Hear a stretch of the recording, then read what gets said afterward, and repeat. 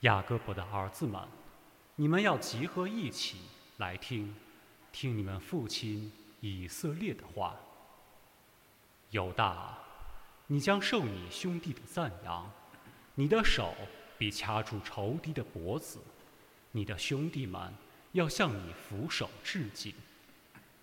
犹大像一只幼狮，我儿，你猎取食物后上来，屈身伏卧，如同雄狮，又像母狮，谁敢惊动它？权杖不离犹大，权位不离他脚间，直到那应得权杖的到来，万民都要服从他。这是上主的圣言。感谢天主。他为王时，正义必要伸张，永享安康。他为王时，正义必要伸张，永享安康。天主，请将审判权授予君王，将你的正义交给王子，使他公正地统治你的百姓，公道地管理你贫苦的民众。他为王时，正义必要伸张，永享安康。愿高山给人民带来和平，愿丘陵为百姓带来公正。愿他保护百姓中的穷人，救助贫苦人的子孙。他为王时，正义必要伸张，永享安康。他为王时，正义必要伸张，如月之恒，永享安康。他的领域广及四海，他的王权远达地极。他为王时，正义必要伸张，永享安康。愿他的名永受赞扬，愿他的名与日争光，愿列邦都因他而得福，愿万民也都要称颂他。他为王时，正义必要伸张，永享安康。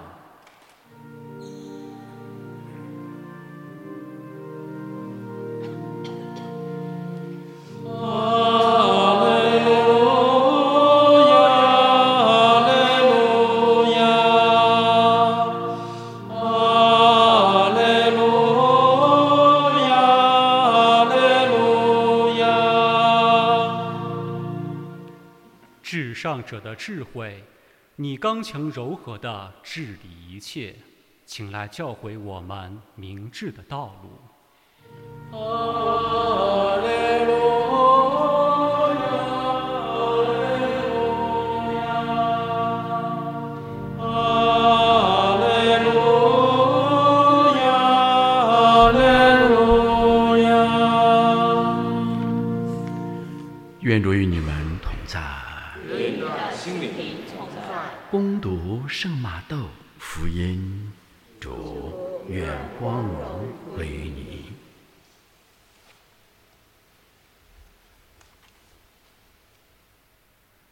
亚巴郎的后代，大卫之子，耶稣基督的族谱。亚巴郎生依撒格，依撒格生雅各伯，雅各伯生犹大和他的兄弟们。犹大有塔玛尔生贝勒兹和扎雷哈，贝勒兹生赫兹龙，赫兹龙生阿兰，阿兰生阿米纳达布，阿米纳达布生纳赫雄，纳赫雄生撒尔梦，撒尔梦由拉哈布生波阿兹，波阿次由卢德生奥贝德，奥贝德生叶瑟，叶瑟生大卫王。大卫由乌利亚的妻子生撒罗满，撒罗满生勒哈贝罕，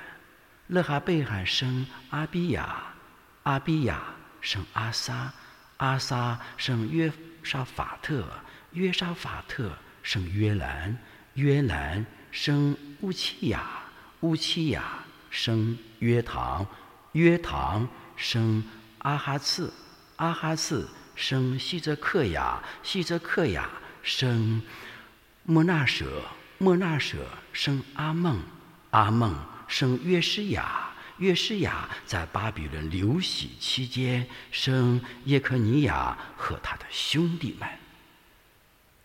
流徙巴比伦以后，耶科尼亚生沙尔提尔，沙尔提尔生泽鲁巴贝尔，泽鲁巴贝尔生阿比乌德，阿比乌德生厄里亚金，厄里亚金生阿佐尔，阿佐尔生扎多克，扎多克生阿辛，阿辛生厄利乌德，厄利乌德生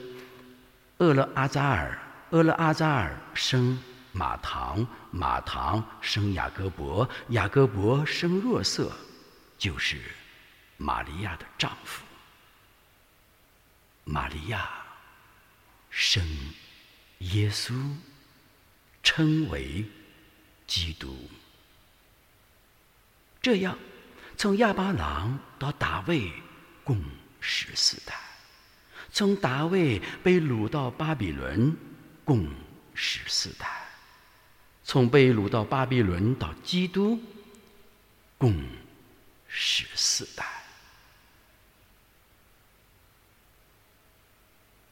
以上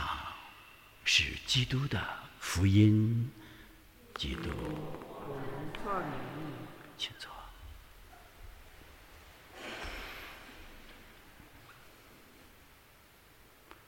如何从人性的角度去准备基督的到来？在今天福音里边，我们听到了我们每年迎接圣诞佳节以前的这段福音，非常熟悉。北京郊区永宁堂区有一位小朋友，7岁小朋友，把这段耶稣的族谱背得滚瓜烂熟，让全国各地教友去永宁堂区学习交流时，这个女孩在几百人面前背耶稣的族谱。南方我们安东尼堂区有一位小朋友12岁，在6个月以前在茶室里边给我背诵这个族谱，背得滚瓜烂熟，让我很感动。于是在永宁堂区，在安东尼堂区，在疫情期间，以家庭为单位，每个家庭都在背诵耶稣的族谱。我们问问我们自己，我们能背诵吗？耶稣的族谱告诉我们，天主而人的耶稣基督，从他的人性角度来讲，他不是从石头缝里蹦出来的，像孙悟空一样。所以耶稣基督的族谱明文地告诉我们，从考古学、科学、理性角度已经明白懂得了天而人的耶稣基督是真天主，又是真人。从他的族谱中，我们明白地得到耶稣基督他有他的历史，他从历史中而来。所以在我们教堂疫情期间，我们画天庭画、艺术画的时候，我们看右手侧的，你们是左手侧的2楼，2楼的几个柱子上我写了几个字，叫 HISTORIA，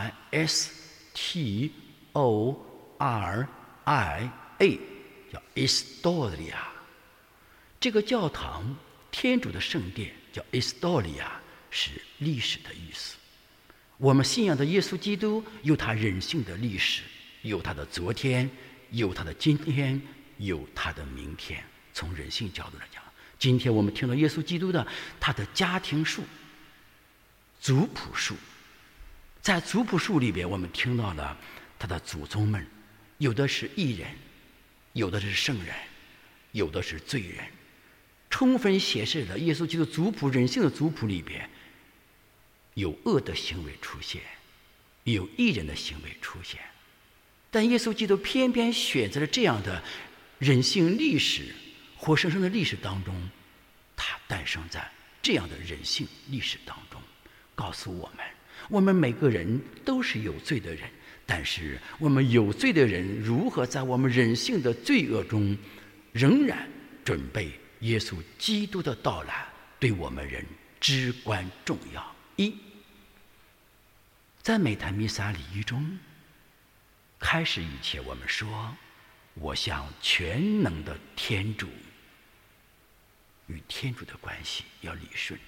二，和各位兄弟姐妹和人的关系，教会的关系，承认我在思言行为上的过失。当我们每次念这句话的时候，我们是否用心发自内心的来承认自己是个罪人呢？在天主台前，全能天主台前，在各位兄弟姐妹们面前，在教会面前，一定要承认我罪，我罪，我的重罪。只有我们从内心里边承认我们人性的软弱，人性当中所犯的种种罪过之后，这台感恩圣祭才有可能成为人生中一种感动的契机，成为粉碎自我、提升自我、改变自我的最佳的机会。当我们在弥撒开始前的时候，我们只是有口无心地说我罪，我罪，我的重罪，而并没有意识到我们是罪人的时候，这套弥撒圣祭它的功效，它减弱了几百倍。说为什么神父啊，我每天参与弥撒，每个主日参与弥撒，为什么我的事业无成呢？为什么我内心里仍然不平安呢？那么我反问一句话，你参与弥撒，你是忘弥撒呢，还是身心灵情意每个元素里边真正的深入到弥撒圣祭的每一个细节，每一个逗号、句号、感叹号、问号、分号、双引号，以及每个词、字、句、段落在里边去呢？记住，弥撒圣祭的每一个逗号、每一个字，深深地牵动着我们内心世界，来自圣神的感动。这第一点。第二点，我们如何在人性中去彰显天主的光荣与准备耶稣基督的到来，就是时时刻刻的以弥撒圣祭、天主圣言和圣体圣血来微调我们的心态。像发脾气时，深呼吸气沉丹田，不发脾气；像骂人时，深呼吸气沉丹田，说主，今天早上我刚领了你的圣体圣血，我敢骂人吗？当我们正要发一些无用的信息时，让别人心里不舒服的信息时，马上把手机关掉，说我的手在犯罪。这一切的一切都是我们如何用人性的角度去准备耶稣基督的到来。虽然疫情很厉害，但是我们的心不要怕疫情，不要怕病毒。真正的病毒内心使我们健康，每天生活在天主的爱内，勤奋度日，该做什么就做什么，又劳动又活动又出汗又吃饭又喝水，那么病毒会远离我们的。病毒是看我们内心世界是不是有一点软肋，它是见缝插针的病毒。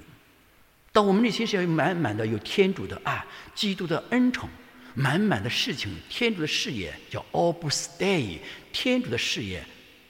在拥抱着我们，那么我们根本就不会给病毒侵入到我们内心世界里留有任何空间和机会。弟兄姐妹们，